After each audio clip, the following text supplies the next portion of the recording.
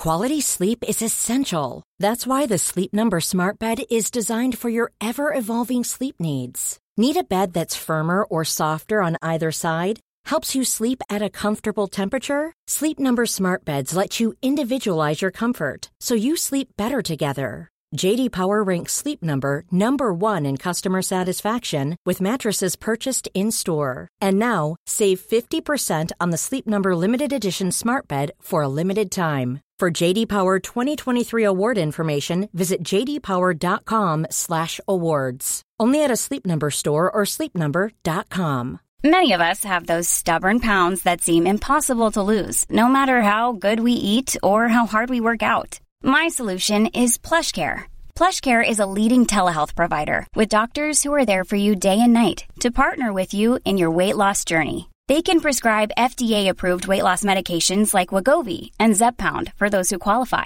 Plus, they accept most insurance plans. To get started, visit plushcare.com/weightloss. That's plushcare.com/weightloss.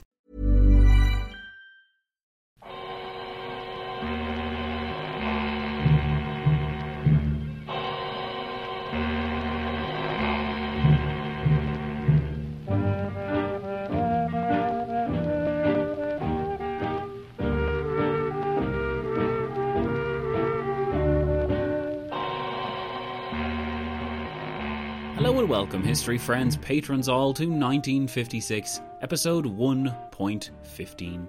This here is the final episode of our first phase in the series, and a huge thanks must go out to all of you who have gotten in touch over the last few weeks to let me know you've enjoyed this revitalisation of this fascinating series. It seems this second go-round of 1956 initially caught you by surprise, but now many episodes are available, with many more to come, and it seems like most of you have caught up through some excessive binging, so well done and welcome. We are far from finished with the story of 1956 just yet, so make sure you tune in next time when we begin our coverage of the different roads which led in time to the Suez Crisis. Here, though, we still have some important and fascinating aspects of the Hungarian Revolution to cover. While we watched the whole thing come apart last time, we didn't spend as much time as I would have liked examining what other powers thought of the Hungarian episode. In this episode, then, we'll not only look at how the event was portrayed in different countries, including some Eastern Bloc ones, we'll also finish the story of Imre Nagy and company, and we'll look at Hungary for the first time from the perspective of the United States, where President Eisenhower was increasingly distracted by the upcoming election and, oh yeah, that little scuffle going down in Egypt. The story of Hungary teaches us an important lesson regarding Soviet policy. Hungary was to prove the nail in the coffin of leftist mobilization under the Soviet banner. While Budapest was crushed, the Hungarians became the critical ingredient in the undermining of Soviet influence in the West.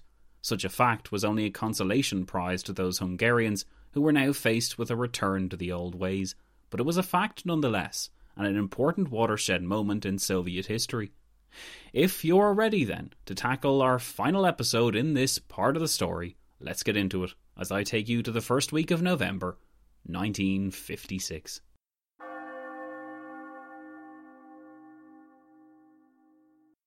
With overwhelming force, the Soviets had begun their crushing of the Hungarian people from the early hours of the 4th of November. Imre Nagy had moved to a new Yugoslav exile in the heart of the city, but his supporters were not all in a position to find an island of foreign soil to retreat to.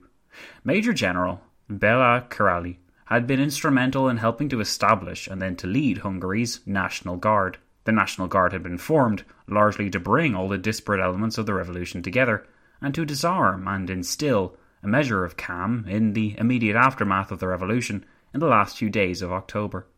As such, it was easily classified as a revolutionary institution, and its members were hunted by the Soviet military and KGB, who, of course, followed the Soviet invasion into Hungary.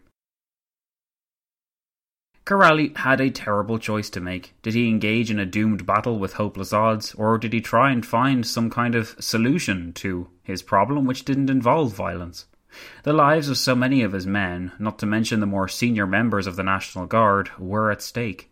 He already knew that the Minister of Defense, Paul Meliter, had been tricked and then captured by the Soviets, so any notion of Trusting them was out of the question. In the days before, Kiraly had moved his headquarters to a monastery on Freedom Hill, a high point which overlooked the city.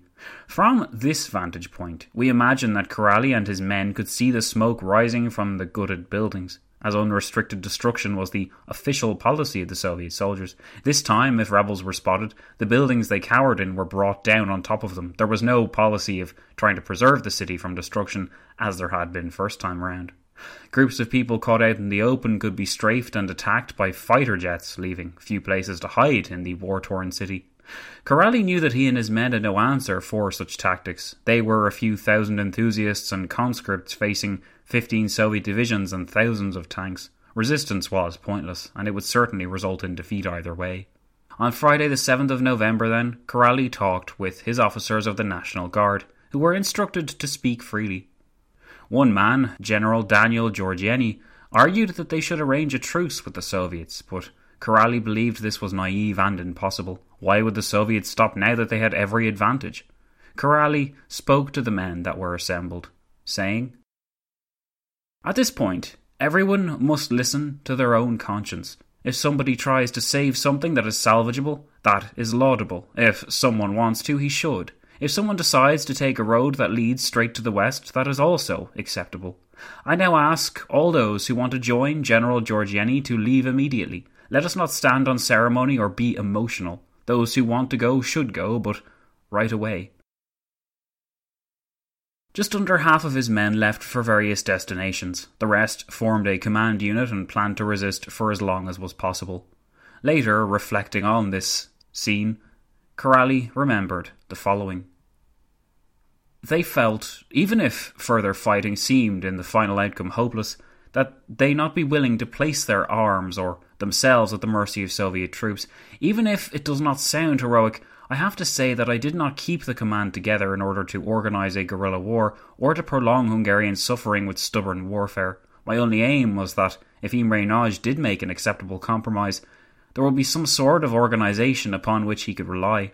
That's why I was willing to fight on to keep the Supreme Command alive until such a moment arrived. Kiraly had no deficiency in the bravery department, and he did fight on for another few days before the situation became untenable. He was opposed to the idea of needless deaths for no gain, including his own death, as he later recalled when explaining his decision to leave Hungary alongside hundreds of thousands of his countrymen.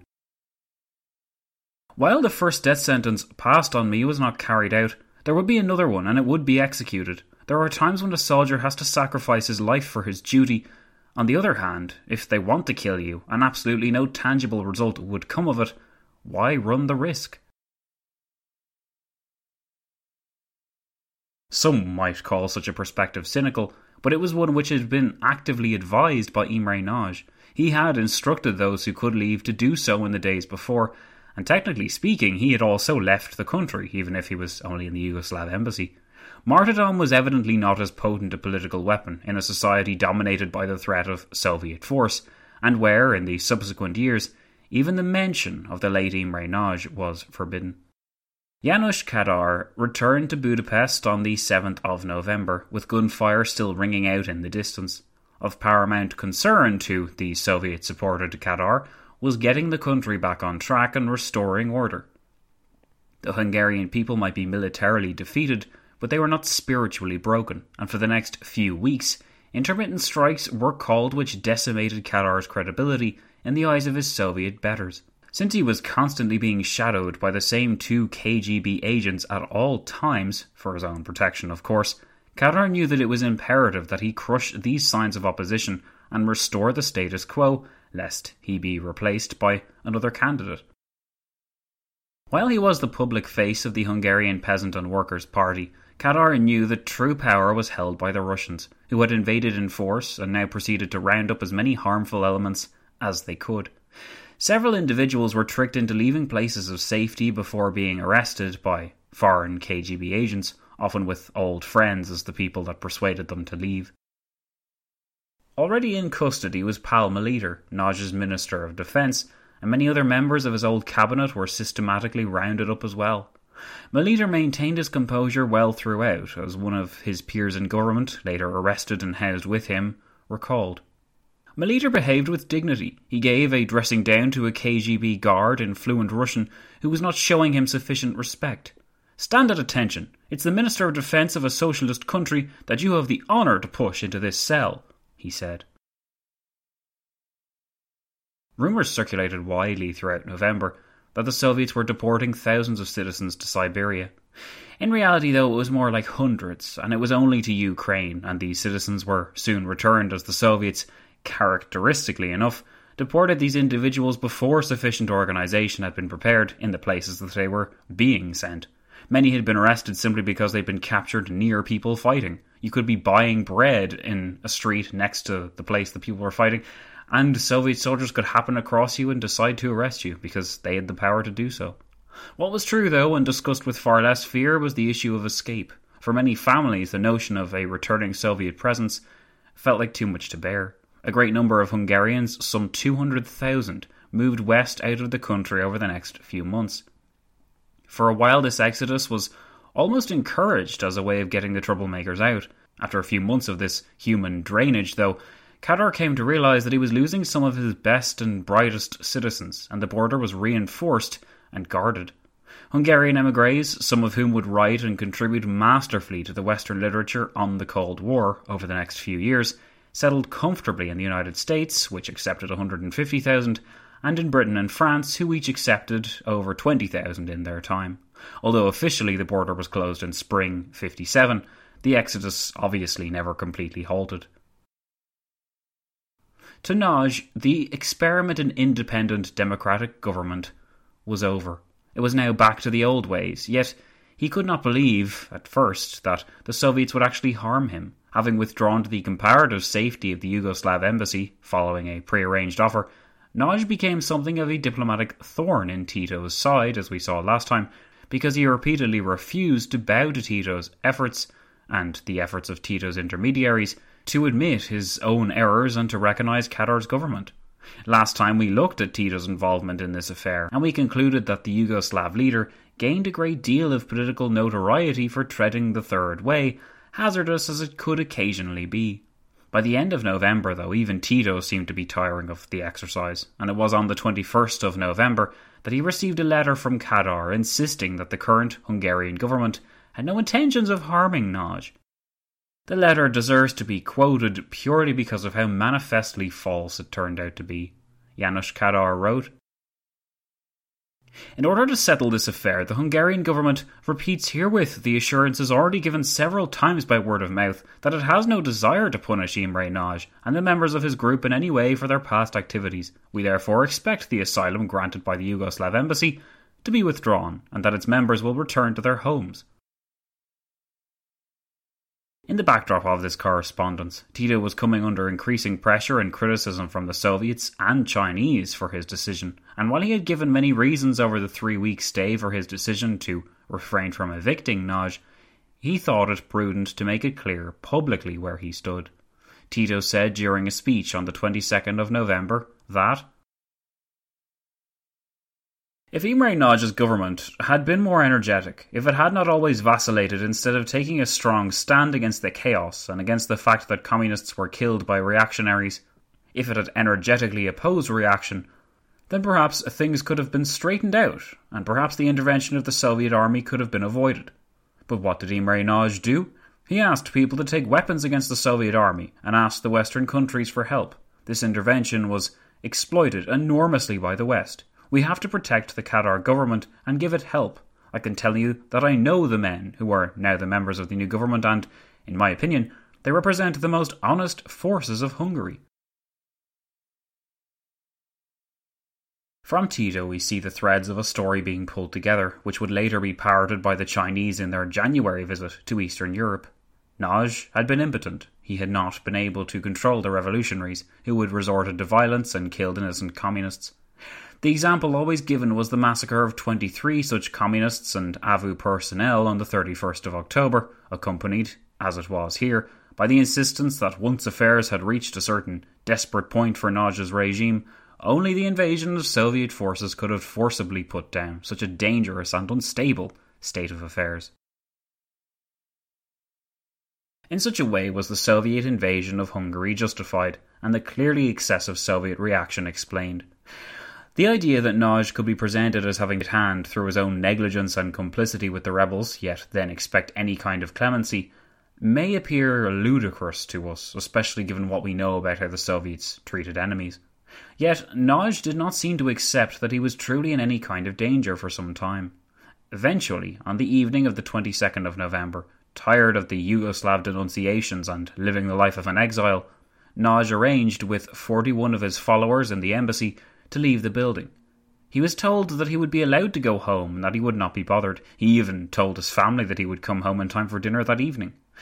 Incredibly enough, considering how terribly the Soviets treated other rebellious elements, Imre Nagy believed that he wouldn't be arrested because Kadar had told him so. He and several others got onto a bus waiting outside the embassy, and just as the engine revved up and the bus was about to close its doors, KGB officers jumped on board. Behind the bus appeared an unmarked car, and the bus was directed to a military school on the edge of a city, where all involved would be out of sight and out of mind of the Hungarian people. It was here that Imre Nagy's long stint in captivity began. For the next year and a half after he was spirited away in late November 1956, Hungarians never knew whether Nagy was alive or dead. He moved from prison to prison as Khrushchev attempted to delay the trial amidst efforts to improve relations with the West. All the while, Kadar remained insistent that the trial proceed and that Nagy be executed. It was not because Kadar was especially bloodthirsty. Instead, it was because Kadar wished to remove any potential challengers to his position. So long as Nagy lived, Kadar believed he would never be totally secure as the leader of Hungary. Finally, in June 1958, Khrushchev permitted the trial to go ahead at last.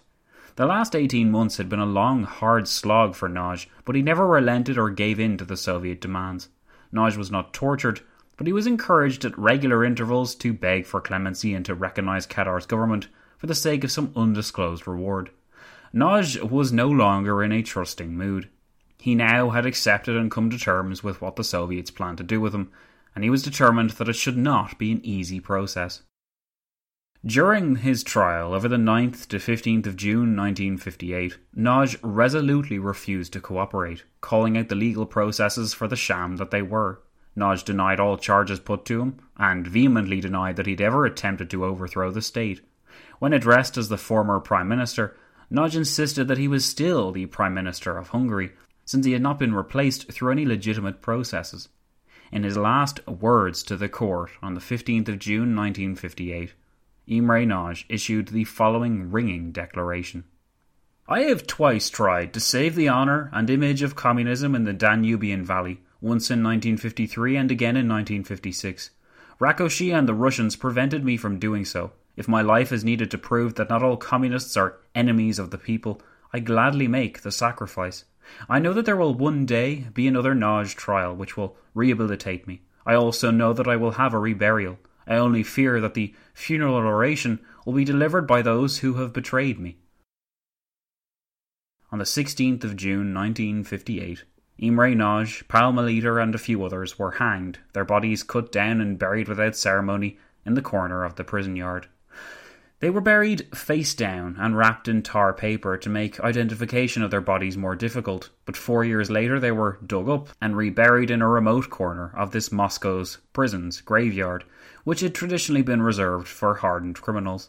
Their graves were unmarked, and to drive the point home further, their relatives were forbidden from attending to their graves until the late 1980s.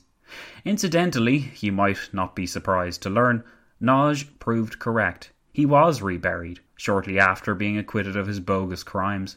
31 years to the day of his hanging, on the 16th of June 1989, Nagy's coffin was reburied in a ceremony attended by as many as 100,000 Hungarian citizens. By this point, the trappings of the Communist Party were fraying. By October 23rd, 1989, the Republic of Hungary would be proclaimed. It was no accident that the decision was made to proclaim the new republic 33 years to the day that the students had first taken to the streets of Budapest and had set in motion such an incredible, tragic and captivating series of events.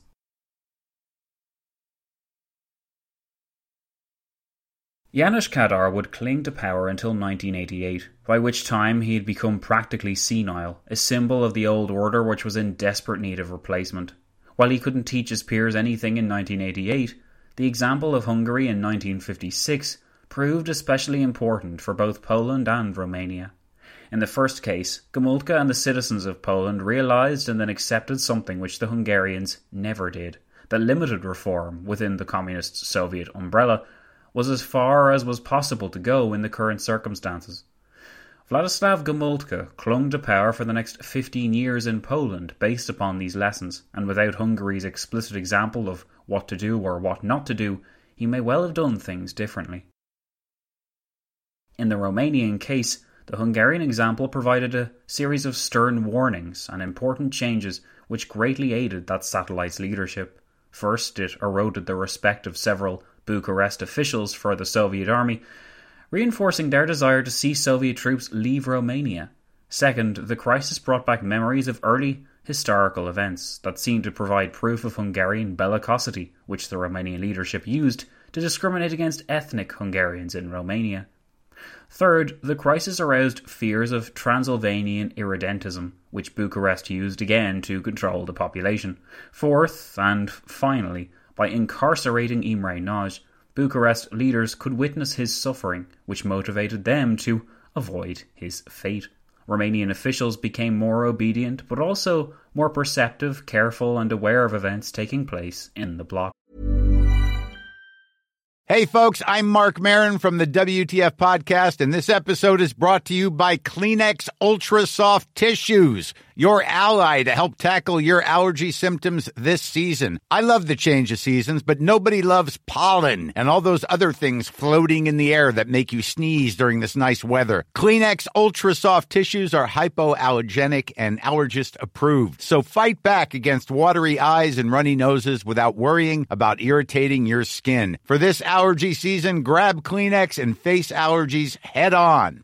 A lot can happen in 3 years, like a chatbot may be your new best friend. But what won't change? Needing health insurance. United Healthcare Tri-Term Medical Plans, underwritten by Golden Rule Insurance Company, offer flexible, budget-friendly coverage that lasts nearly 3 years in some states. Learn more at uh1.com. A lot can happen in the next 3 years, like a chatbot may be your new best friend. But what won't change? Needing health insurance. United Healthcare Tri-Term Medical Plans are available for these changing times. Underwritten by Golden Rule Insurance Company, they offer budget-friendly, flexible coverage for people who are in between jobs or missed open enrollment. The plans last nearly 3 years in some states, with access to a nationwide network of doctors and hospitals. So for whatever tomorrow brings, United Healthcare Tri-Term Medical Plans may be for you. Learn more at uh1.com.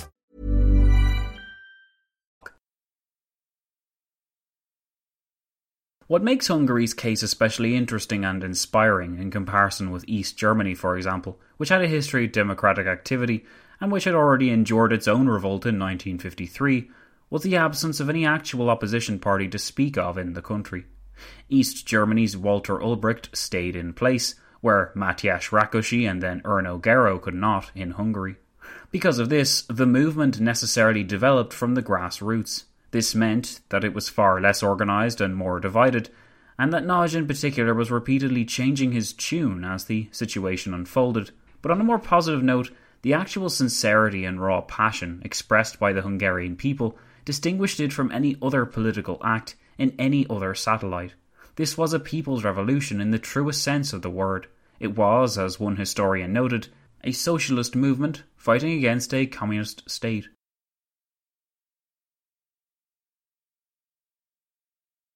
While the installment of a harsh new regime in Budapest pointed towards a resurgence of Soviet power, in reality Khrushchev's position was anything but strong. All the years of communist acquisition had melted away over the course of a week. When given the chance, not even the workers, supposedly the party's main base, stood by the communist government. Indeed, Khrushchev had been forced to take a tour of the satellites in the first few days of November 1956, just before the final invasion of Budapest was launched.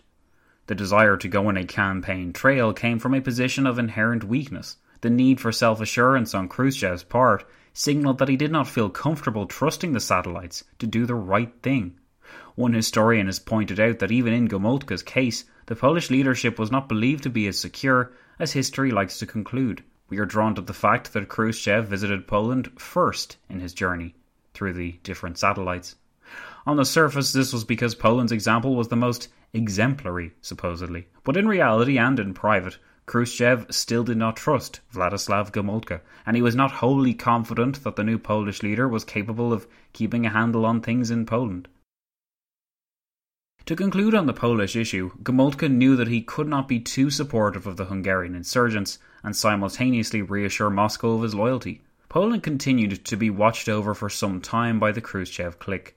Gomułka's country, after all, was the Soviet land bridge to the German Democratic Republic. At the same time, Gomułka knew that the Polish Communist Party could only maintain its monopoly with the help of Soviet power, a fact which would be dangerous to actually admit in public. So reliant was Gomułka that he would sign a Polish-Soviet bilateral treaty in Moscow in mid-November 1956, which guaranteed a permanent Soviet military presence in the country. Thus, Gomułka was presented with another challenge in his public stance, for this put him in a difficult situation, as one of the Hungarian 16 points had been the removal of Soviet troops. If Gomułka supported the Hungarian cause too demonstratively, then surely this would mean he also supported the demands within the 16 points. Would Polish citizens then pressure him to have Soviet troops withdraw from Poland? To avoid these challenges, Gomułka maintained a careful balancing act for some time, before becoming, unfortunately, a great deal more hardline in the 1960s. If the East was kept together, though, the Western leftist and communist movements sharply fractured. It was the brilliant French Marxist philosopher, and ordinarily an apologist for Soviet policies, Jean-Paul Sartre, who wrote a pamphlet in response to the events in Budapest entitled The Ghost of Stalin. Therein, Sartre noted that before Hungary, they, the Russians, were winning across the board. They looked like coming out victors in the Cold War. They were reconciling themselves with Tito and restoring unity in the socialist camp. They were extending their influence as far as India and the Middle East. In the bourgeois democracies, their cultural offensive was bearing fruit. Now, the Budapest massacres have destroyed years of effort for détente, for coexistence, for peace. Never in the West have communists found themselves so isolated. Never has their confusion been greater. The confusion and difficulties presented by Hungary only escalated after the Egyptian situation calmed down. It wasn't until June 1957 that the UN actually got around to crafting what was called the Report of the Special Commission on the Problem of Hungary. This 268-page document, which is freely accessible to this day, contains a great deal of nuggets of information on the Hungarian Revolution. UN observers were remarkably well informed, and the report contains details of Nagy's arrest following the deception, the Soviet preparation for invasion, even before the student demonstrations began, and the then-current Kadar government's lack of popular support. This UN report noted how the popular nature of the uprising was proved by the appearance of a free press and radio, and by general rejoicing among the people. It also added a damning indictment of the Kadar regime, noting that basic human rights of the Hungarian people were violated by the Hungarian governments before 23rd of October, especially up to autumn of 1955, and such violations have been resumed since 4th of November. The numerous accounts of inhumane treatment and tortures by the AVU must be accepted as true. In an attempt to break the revolution, numbers of Hungarians, including some women, were deported to the Soviet Union, and some may not have been returned to their homes. Damning though this indictment may have been, no Soviet readers would have taken it seriously, if they ever got a copy of it at all when it was presented to them first in New York. The United Nations had proved its unfortunate impotence when attempting to deal with not merely simultaneous crises, but also a crisis where the Soviets were heavily involved, and made extensive usage of their veto in the Security Council to block any investigation or other such act. It was the best that the United Nations could do. One of its concluding points noted limply on the nature of the violence that a massive armed intervention by one power on the territory of another, with the avowed intention of interfering in its internal affairs, must, by the Soviet Union's own definition of aggression, be a matter of international concern. And yet, nobody had been internationally concerned by events in Budapest. Everyone had reacted too late or not at all. when the news of the Soviet invasion first broke. Dag Hammarskjöld, the Swedish Secretary-General in the United Nations, was faced with the unenviable conundrum of Budapest and would later reflect that, "I did what I could, and it did not yield the results I was hoping for.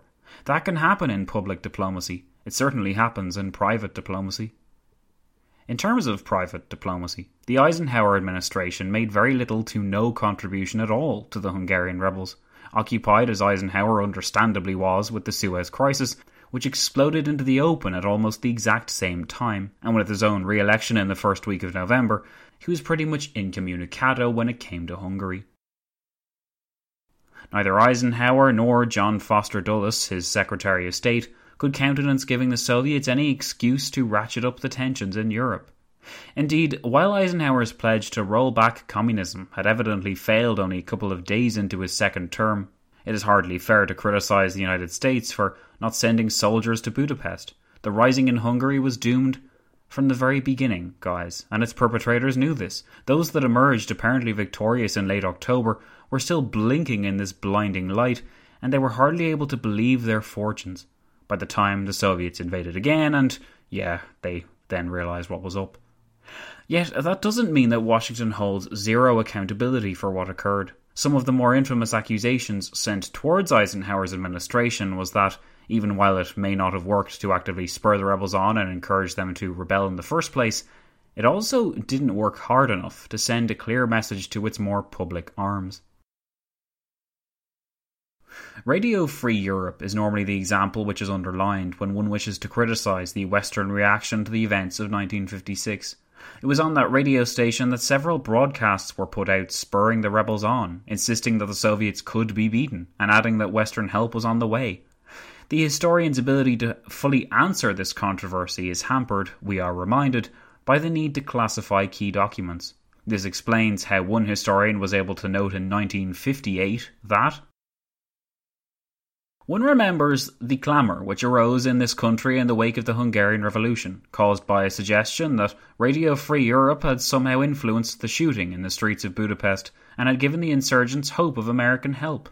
Investigations followed, and although no proof of such promises was discovered, Radio Free Europe was forced to adopt a much milder line towards communist regimes in Eastern Europe. Yet, notwithstanding these assertions, the CIA had conducted an investigation and come to an alternative conclusion. The report was concluded in late 1956, but its findings were predictably classified soon after. A founding member of Radio Free Europe, a true Cold Warrior by the name of William Griffith, was tasked with investigating the station's actions. He discovered that on several occasions the station went beyond its guidelines, which were, incidentally, set by the CIA in the first place, as Radio Free Europe was quintessentially a CIA institution, in case you didn't know. Griffith did insist, though, that the violations of such guidelines happened unintentionally, and he gave the following concluding note on the debate, saying, "After the revolution was well underway, a few of the scripts do indicate that Radio Free Europe occasionally went beyond the authorised factual reports to provide tactical advice to the patriots to the course that the rebellion should take, and the individuals best qualified to lead it. As soon as these deviations from policy were noted, steps were taken to impose rigid supervision of broadcasting content. Radio Free Europe did not incite the Hungarian people to revolution. This was the result of 10 years of Soviet oppression." Indeed, the latter point is true in that Hungary would have risen up against Moscow regardless of what Radio Free Europe had said. However, it must be emphasised that in this question, which remains a somewhat controversial one to this day, advice, instructions and impressions were given which did lead the Hungarian insurgents astray, and which encouraged many to engage in hopeless battles out of the expectation that Washington, or at least the United Nations, would come to their rescue. When 1,000 Hungarian refugees were polled by American academics in the years that followed, some 96% believed that foreign radio broadcasts had led them to believe that help would come from the West. Many of those polled were academics, and one such Hungarian figure, who later became a professor of literature at an American university, would note with some bitterness that our heart was in the right place. The trouble was we imagined the West had similar feelings towards us, would reciprocate our confessions of love. This probably foolish notion was greatly strengthened by the slogans and propaganda of the United States. They talked of liberation and rolling back of Soviet domination. Since then we learned what we didn't know, that the West had written off these countries, and only their propaganda machines pretended otherwise. Richard Nixon, who was vice president at the time, would also weigh in on the issue when he noted in early December 1956 that the United Nations has no armies that it could send to rescue the heroic freedom fighters of Hungary. There were no treaties that would invoke the armed resistance of the free nations. Our only weapon here was moral condemnation, since the alternative was action on our part, which might initiate the third and ultimate World War.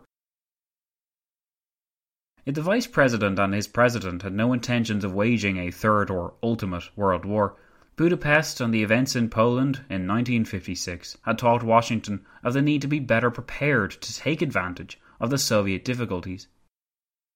Indeed, for the next few months, and in the strictest of secrecy, the historian John D. Marchio noted that secret military planning had been ongoing and would continue for the next 6 months to determine the feasibility of using military force as well as other means to prevent or halt a Soviet invasion of Poland.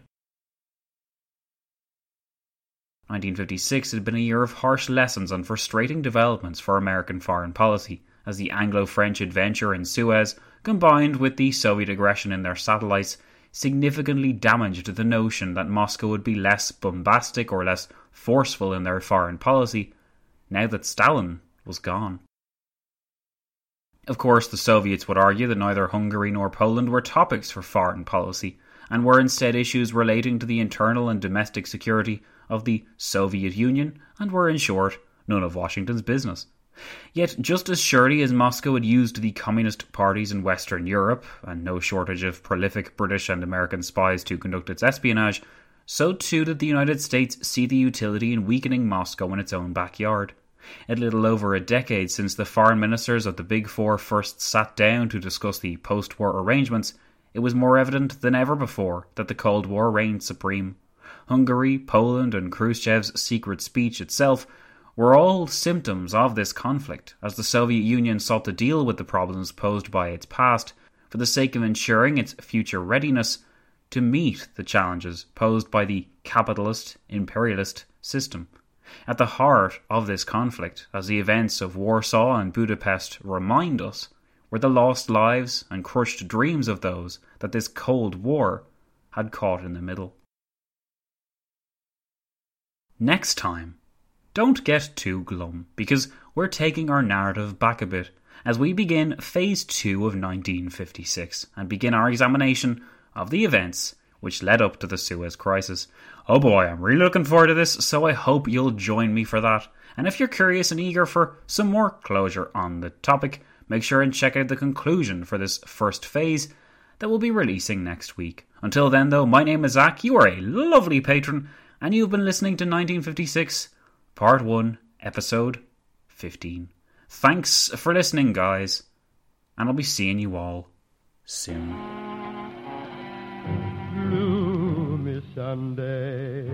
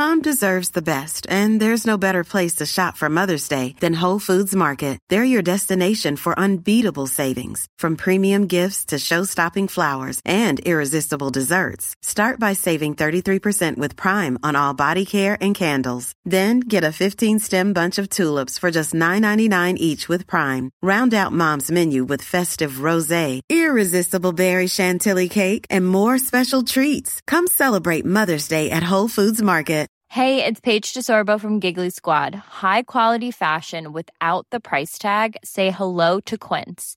I'm snagging high-end essentials like cozy cashmere sweaters, sleek leather jackets, fine jewelry, and so much more. With Quince being 50 to 80% less than similar brands. And they partner with factories that prioritize safe, ethical, and responsible manufacturing. I love that. Luxury quality within reach. Go to quince.com/style to get free shipping and 365-day returns on your next order. Quince.com/style.